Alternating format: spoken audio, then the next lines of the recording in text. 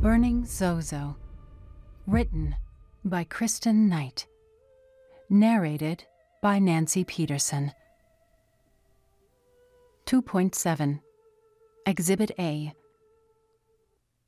The next morning, an off-key scream, high and shrill, woke the Scoggins. Andy leaped from her bed and stumbled to the kitchen. Emma was squirming on Shane's lap where he had her trapped with one arm. She held the orange sippy cup in her hand. "Juice!"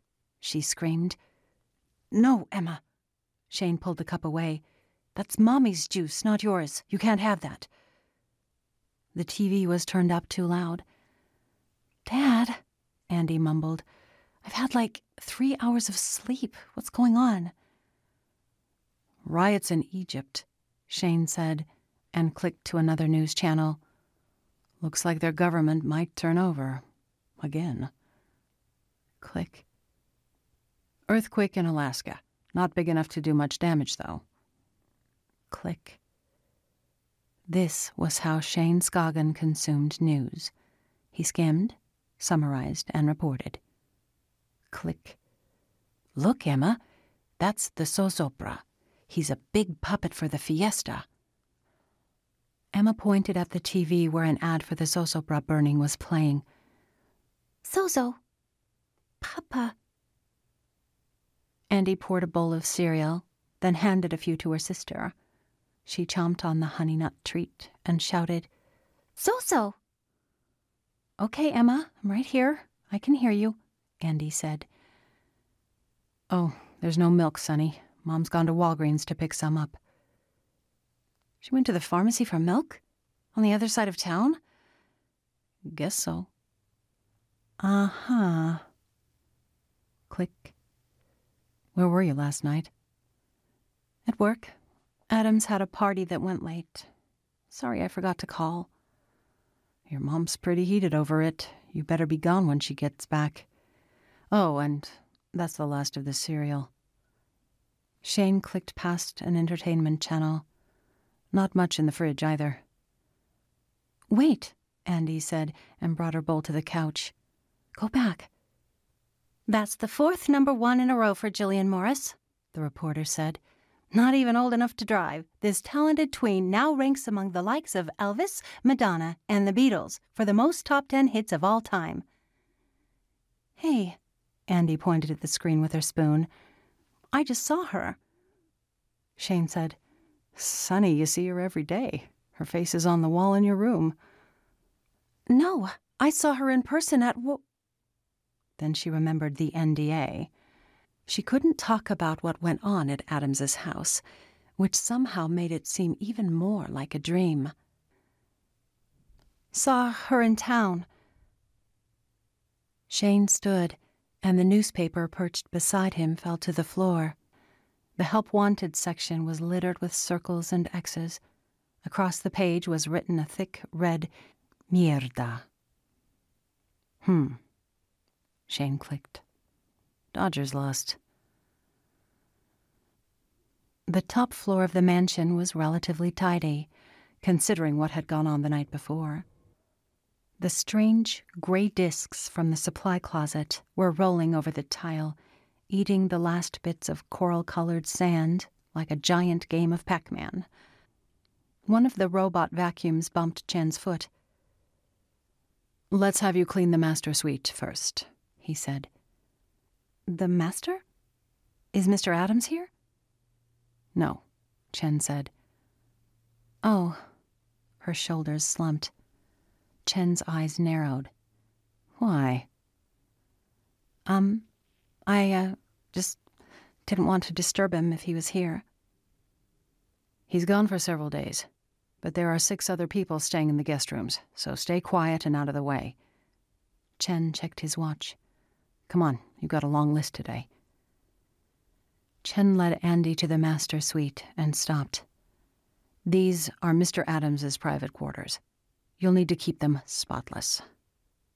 He swung the double doors wide. The room smelled of new leather and looked like a 5-star hotel lobby with clusters of couches and designer coffee tables. A king-sized bed sat dwarfed against the far wall. 3 televisions hung on another wall above shelves filled with antique goblets. A panther's skin lay stretched on the floor, lips pulled back, bearing 6-inch fangs. His round pupils and yellow eyes looked disturbingly human. Andy was certain that the panther skin would add serious fuel to the skinwalker rumors if any local ever saw it. In frames near the bed hung life-sized paper dolls. Sticks dangled from their hands and feet, exquisitely detailed. Andy moved closer to get a better look. "Have you seen these before?" Chen asked. "Do you know what they are?" Brows high, she shook her head. "They're shadow puppets from the Han Dynasty, circa 100 BC, Chen said. Wow. What are they for? The Chinese emperor at the time, Emperor Wu, lost a beloved concubine to disease. He was so devastated by her death that in a fit of grief he ordered his officers to bring her back to life. Of course they couldn't, so instead they created an elaborate life-sized puppet of her image out of donkey leather. With an oil lamp behind it, the puppet cast shadows that looked like hers when she was alive, bowed like her, danced like her, made her immortal. The emperor was so pleased he asked for more. That's how the art of shadow play was born." Is this it? The actual one?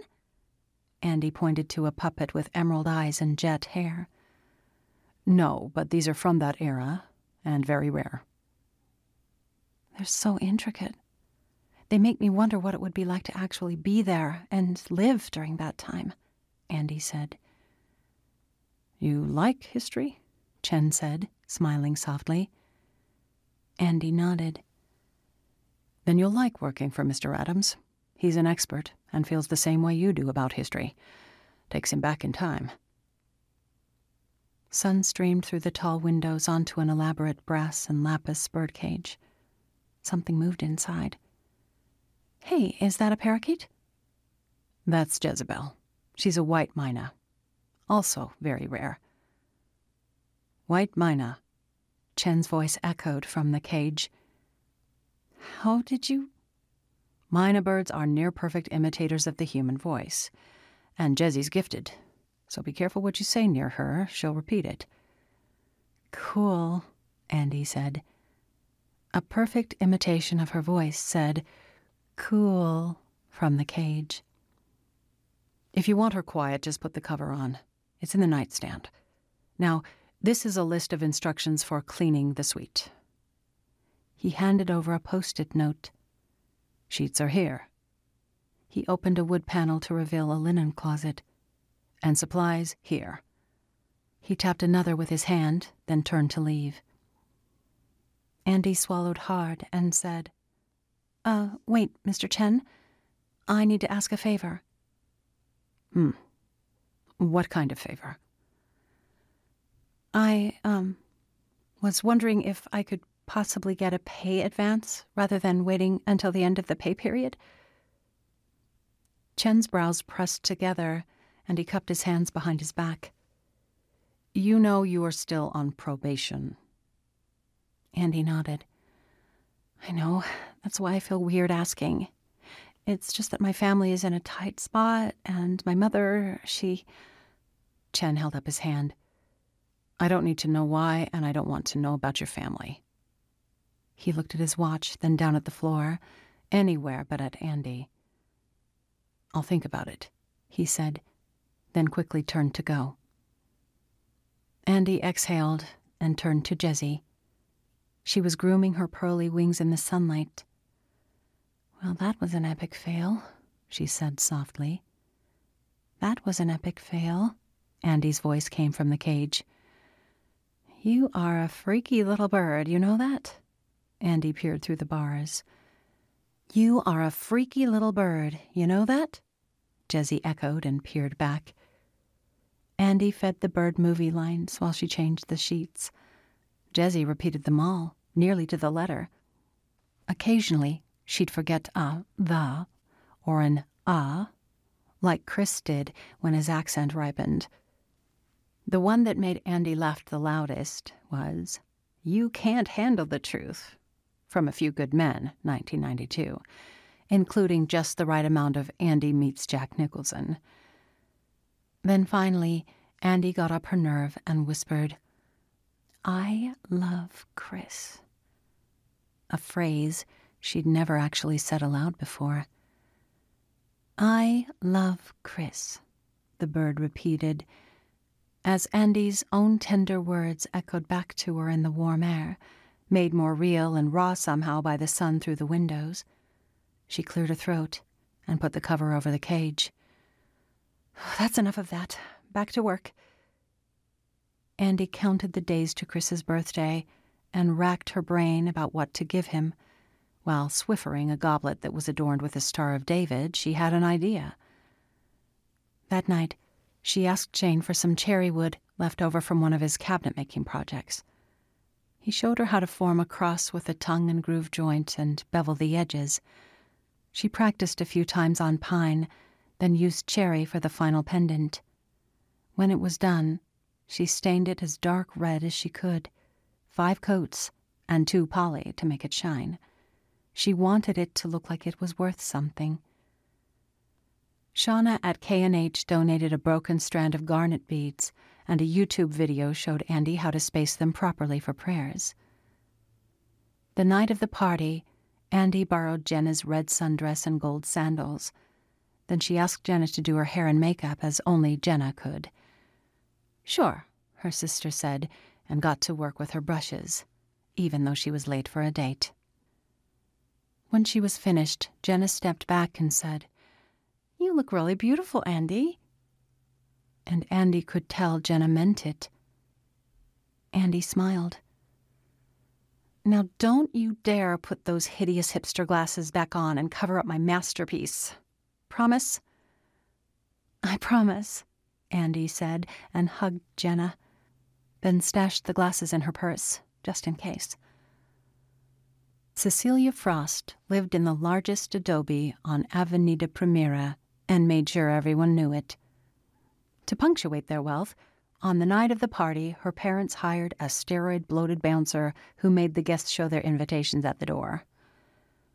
Once past the bouncer, Andy walked to the balcony overlooking the pool. Surveying the crowd, it was obvious it wasn't Chris's party at all. It was Cecilia's. Her crowd. A couple of Chris's friends from the lacrosse team were there, but that was it. Andy wiped her hands on her dress and said, "Okay, time to face the music," then headed downstairs. Head cheerleader Angela Morales was pressed up against Chris and whispering in his ear.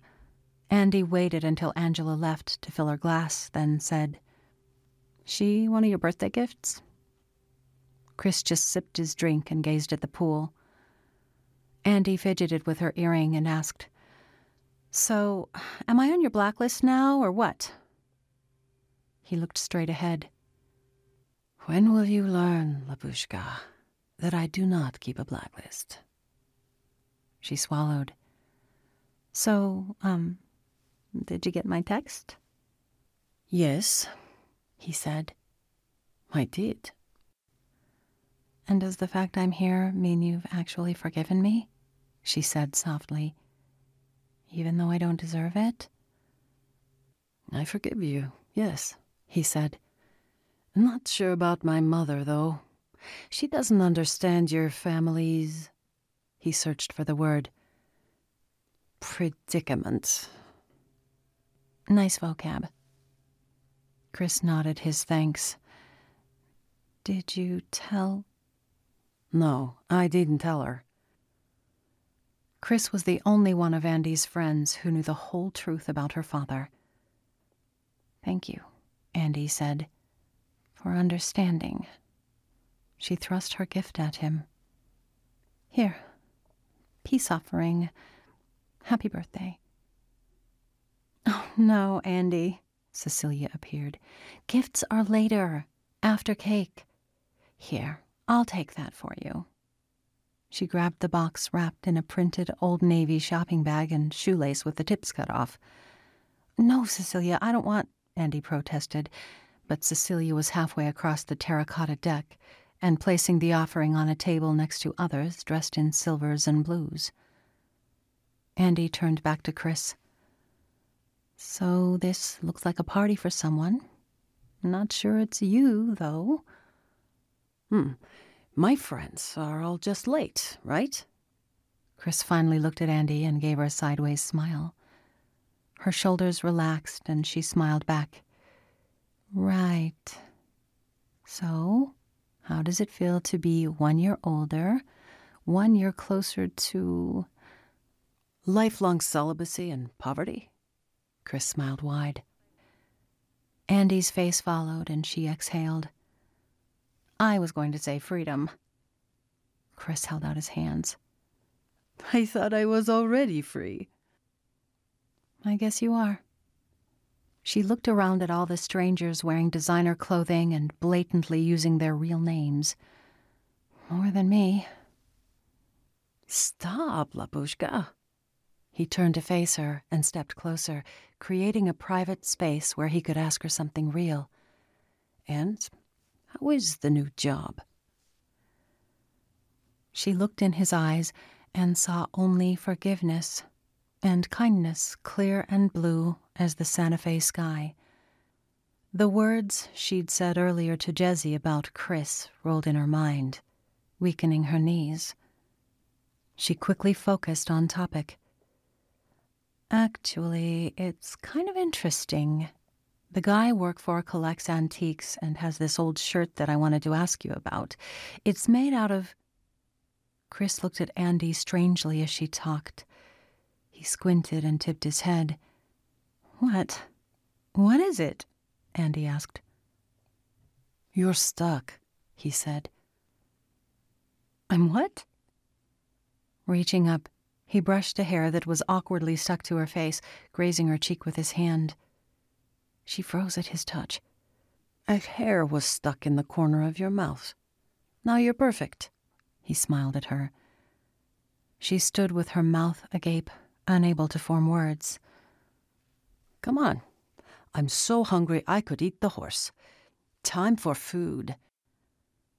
Andy was going to correct his idiom, but was too dazed by his touch to get the words out. Instead, she followed him to the buffet table. Pizza, sliders, Russian potato cakes, and rahaliki cookies filled the table. As Chris stacked food on his plate, Mrs. Belikov breezed in, wearing a pale chiffon dress, vodka in hand. She was smiling until she saw Andy. "Andrea, darling, is that you?" she said, more ice in her voice than in her glass. "I hardly recognized you in the dress, and without your glasses." Andy had never gotten up the nerve to tell her that Andrea wasn't actually her name. "You look so lovely. What a clever disguise." "Thank you, I think," Andy said quietly, looking anywhere but in Mrs. Belikov's eyes. Valeria took another sip from her drink, then floated off to terrify someone else. Just then, feedback screeched from an amp. Everyone covered their ears and groaned.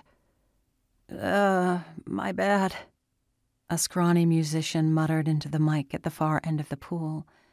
He was surrounded by 3 identical scrawny bandmates with instruments. They all wore the same t-shirt and jeans and had the same home-scissored haircut. Only the shoes were different. Chuck Taylors in different colors. "Hey," he mumbled. "We're Anorexic Double D, and we're going to start with this." A single note tortured the night air, followed by a string of angry lyrics. "Your choice?" Andy asked Chris. He swallowed a bite of pizza. "Guess again. Although they do remind me of Mummy Troll a little. Make me homesick." "You mean that Russian band that doesn't realize they have to actually carry a tune to call it music?" "I think you're right." "Judge not, Lapushka, or you'll be not a judge." Chris held up his drink and smiled. Andy's face followed. "That was moderately clever, my Russian friend. Corny, but clever." "Dance?" he said, setting his plate on a nearby table. No way, she shook her head. Not in front of these people. Come on. I'm going to be celibate in a few years. The least you can do is dance with me. You're celibate now, Belikov, she hesitated. Right? Aren't you? Chris smiled wide. I rest my case. That doesn't actually support your case. It actually weakens.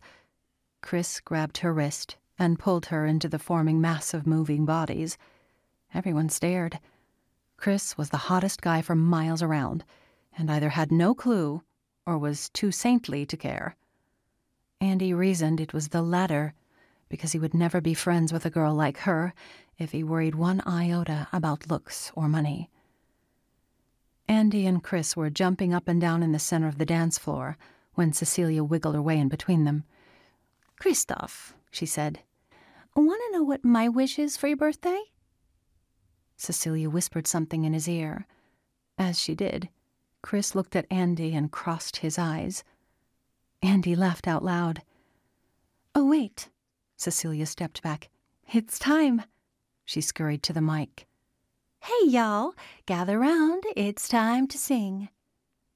We're already gathered, Andy jabbed.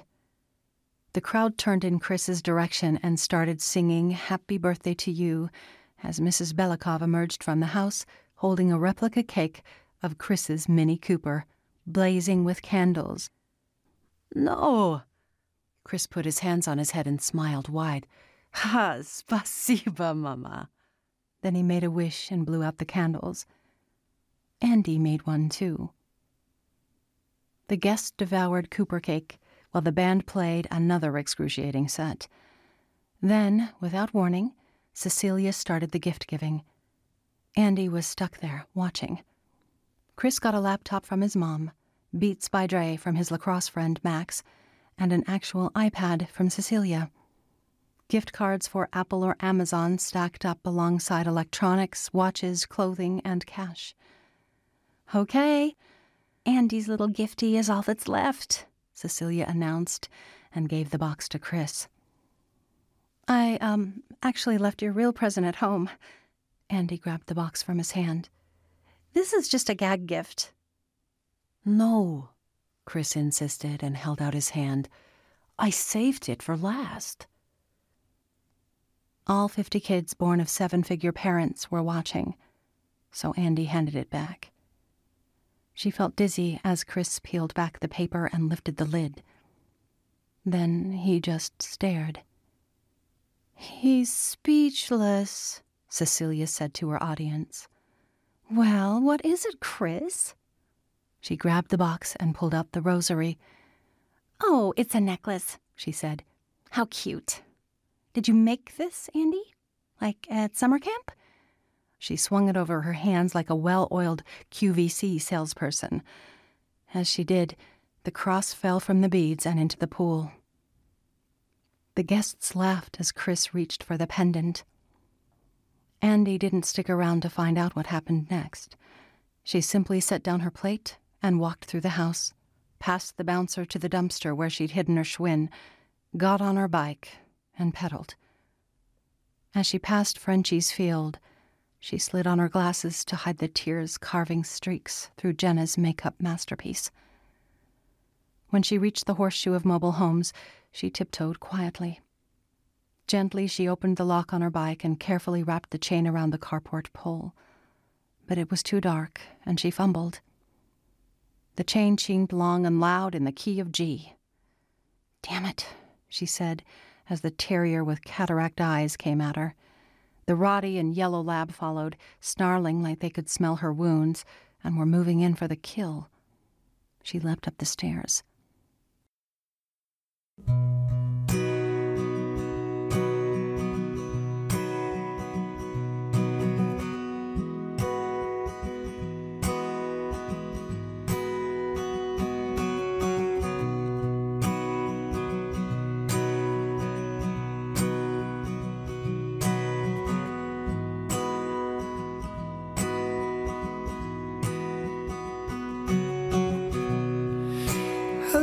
Myself in trying to get back out again.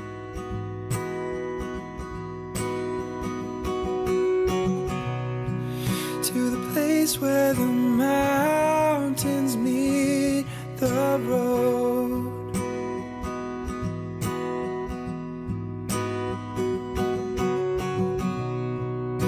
We've been here before. I picked you a flower then.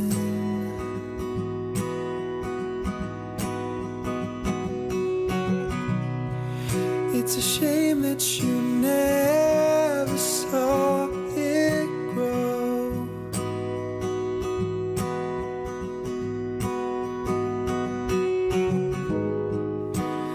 Only a fool would fall for you.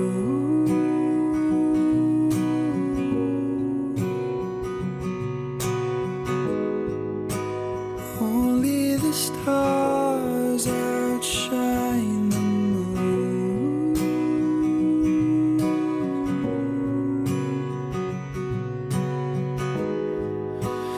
Only the skies are always blue.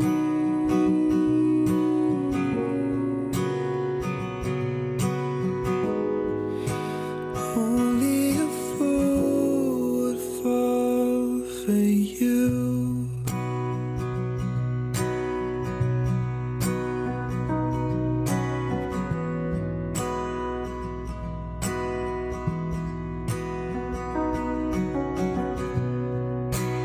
I've seen the rain come down on my darkest days.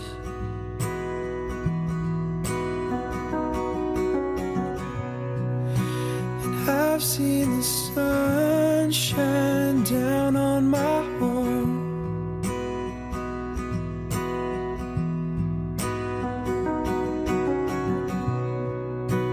I hear the wind calling out your name.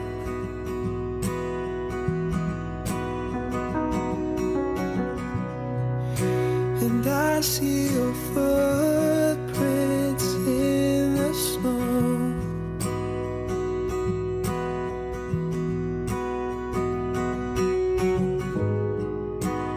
Only